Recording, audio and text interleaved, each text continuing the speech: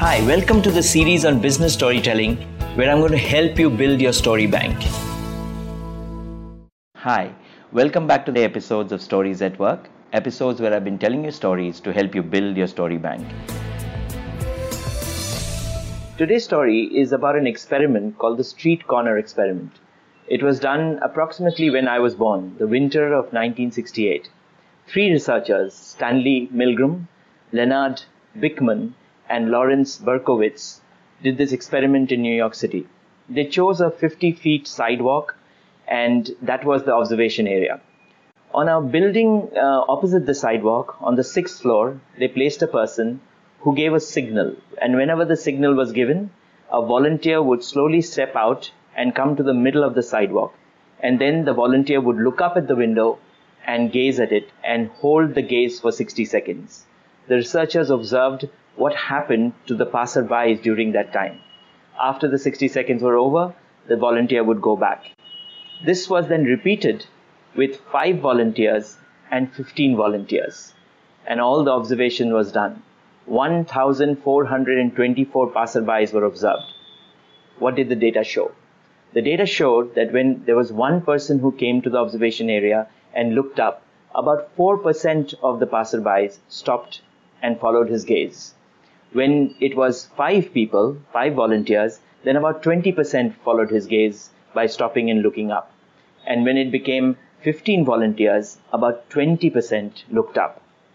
What does this tell us? This tells us about something called herd mentality. It's also called social proof. When in business do you think you can use this example, this experiment? Sean Callahan, my partner from Anecdote Australia, makes 2 fantastic observations about the use or misuse of social proof. The brilliant use example.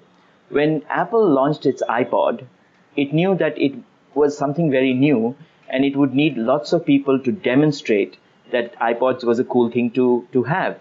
But the problem was that the iPod would be kept inside the pocket and there would be a headphone which was very much like the headphones everyone else had for any of their mobile phones.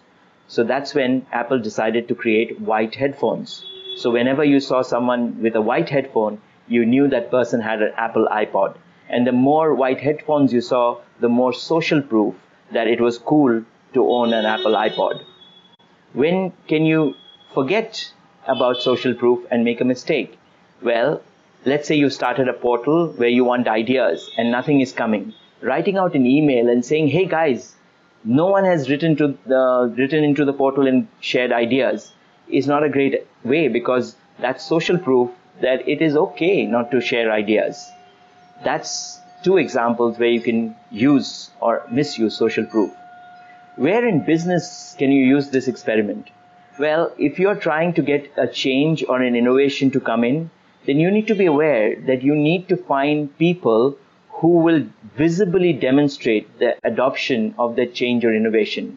And the more people visibly adopt the change or innovation, the more likely you will have for people to follow that change or innovation. When it reaches a point where the adoption of change or innovation explodes, it's called the tipping point. And Malcolm Gladwell writes about it in the book by the same name. I hope you enjoyed that story.